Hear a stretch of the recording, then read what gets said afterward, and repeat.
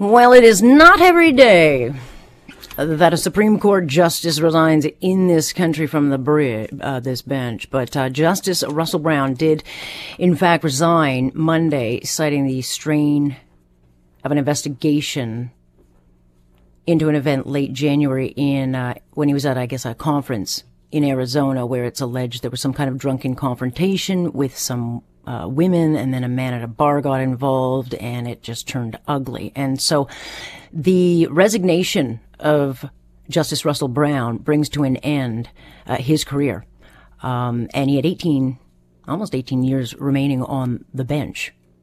And he was appointed by Stephen Harper back in 2015. But what this means are a number of things. So you might be saying, I don't really care.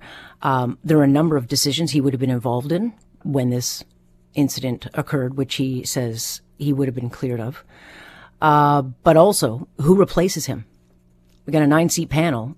There's another spot. So we've got a vacancy that Trudeau will have to appoint another, and I assume it'll be a young, progressive judge.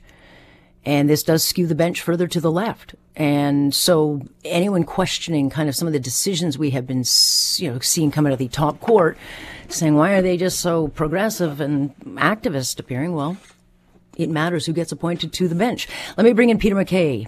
Once upon a time, Canada's former Minister of Justice and Attorney General, also Minister of National Defence and Foreign Affairs. Now he's just a lawyer. Just a lawyer, Mr. MacKay, just a lawyer. That's okay. I'll go with that. Lawyer and He'll dad. Keep busy. I'm working at both still. Yeah.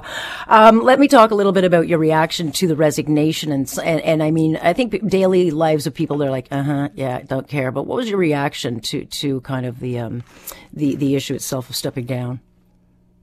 Well, Alex, your description of it off the top was spot on. And my reaction was disappointment, knowing that this will result in the replacement of Justice Brown, who, in my estimation, in spite of all of this controversy swirling around, was a good judge and doing a good job and giving sensible decisions. I think if you look at the last 7-8 years of his time as a judge, he was giving very good decisions out of the High Court. This will inevitably result in the appointment by Justin Trudeau, the Prime Minister, of somebody who is further to the left, and we have seen, as you described it, activist-type decisions coming out of late that struck down what I consider to be sensible public protection-type laws. Things like mandatory minimum penalties, things that were intended to protect the public from gun crimes. The Jordan decision is another one that has very much impacted on our ability to move cases through the courts on pain of having them thrown out without being adjudicated. Cases that sometimes involve manslaughter, murder, sexual assault. So it's a problem, and it's been happening over time. This has been incremental, as you know. The advent of the Charter very much empowered judges to strike down legislation that is put in place by democratically elected people. And this isn't a slight on the court. It's just a reality that there is a line, in my opinion, that is too often crossed. Yeah.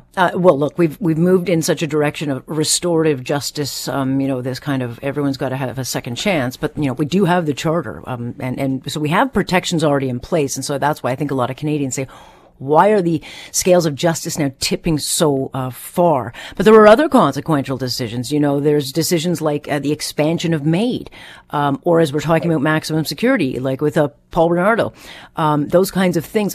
That all goes, generally speaking. Certainly the expansion of MAIDs in the upper courts. We need guardrails on it. My concern would be that they're not going to put any. So these decisions very much do impact our daily life and what this country inevitably is going to look like. You're absolutely right. And in many cases, as I said, it overrides decisions that are taken by elected members of Parliament. And, people can criticize, and they do, rightly so, as do the media. But there is a check and a balance, and that is called an election, where, you essentially have to reapply for your job. A Supreme Court judge does not. Their appointment is until age 75. They very often, and I'm not saying they do it frivolously, they clearly have their own set of beliefs, and judges put on their pants one leg at a time, just like everybody else. They inevitably are drawn from the core of judges that we have across the country. It's very rare for somebody to come right out of practice to the Supreme Court of Canada. Justice Sapinka is one. There are very few cases where that has happened. But the point being, just as you've outlined, there is a day-to-day consequence on the criminal justice system when an opening like this appears unexpectedly. Just as there are consequences for not having enough judges. And that's another issue that is so serious, especially in Ontario, where these vacancies contribute to miscarriages of justice, in my opinion, when cases are not heard. It's very true. I mean, for all the freaking out over who Donald Trump appointed to the Supreme Court, I'm like, dude, does anyone care who gets appointed here? Because it's never even issued. I'm like, you should probably pay attention to what goes on here. But to your point, I mean, Ontario's got the highest number of vacancies for judges. I'm not sure what is taking the Trudeau government so long to do this, but it is having huge ramifications. We just had a case of a father accused of violating sexually, physically, mentally his young daughter, who finally came out to get help, and that case may get thrown out. And this is happening all the time because of the upper court's decision that quick cases have to get into a court before 18 months. And so, the longer they wait, and we can fix all the bail reforms we want, Peter, you well know, but until unless we get this fixed with the delays, we're not fixing anything. Well, that's right. And, not to draw too long a bow on this, but, when the Prime Minister wants to appoint someone like, say, I don't know, a special rapporteur who's involved in covering his tracks, that seems to happen within hours.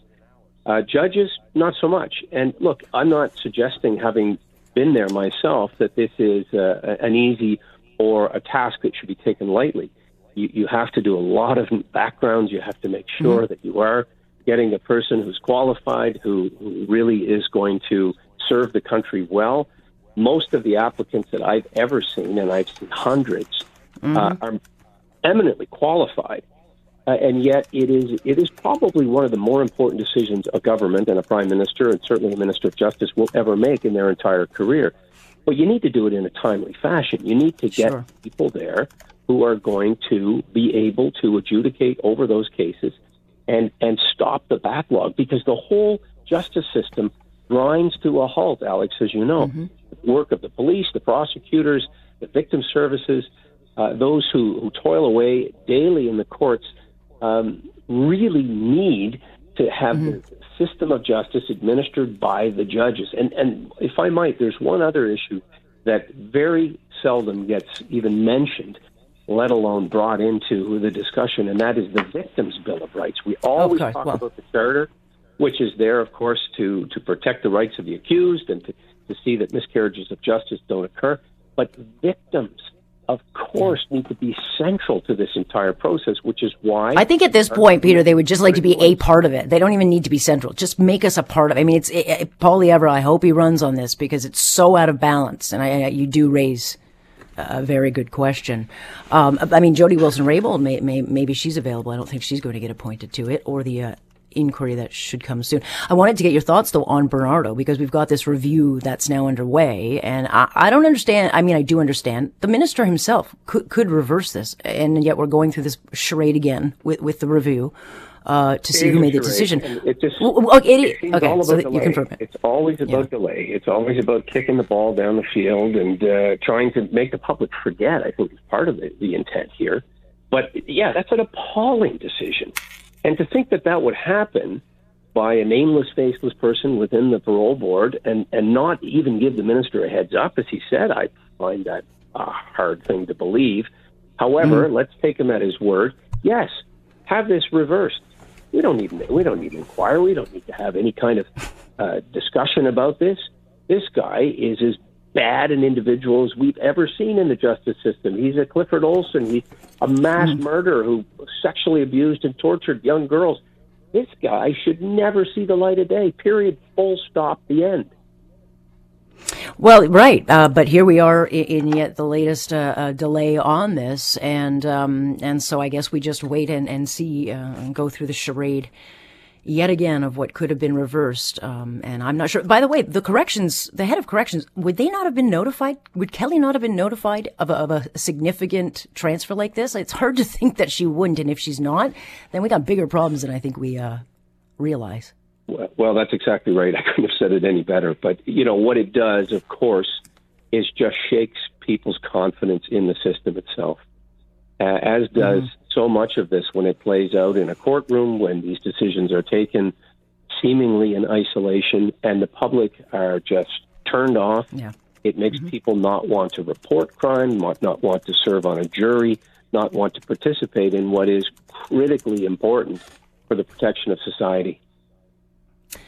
Totally agree. All righty. We'll keep an eye on this. Always appreciate your time. I know you are busier than I suggest. Thanks, Peter. No trouble. Take care, Alex. Bye now. That is Peter. Peter MacKay joining us. I should probably ask him, can I call you Peter or do I still call you Mr. MacKay? But I think I'm older than him, so I'll call him Peter until he tells me not to.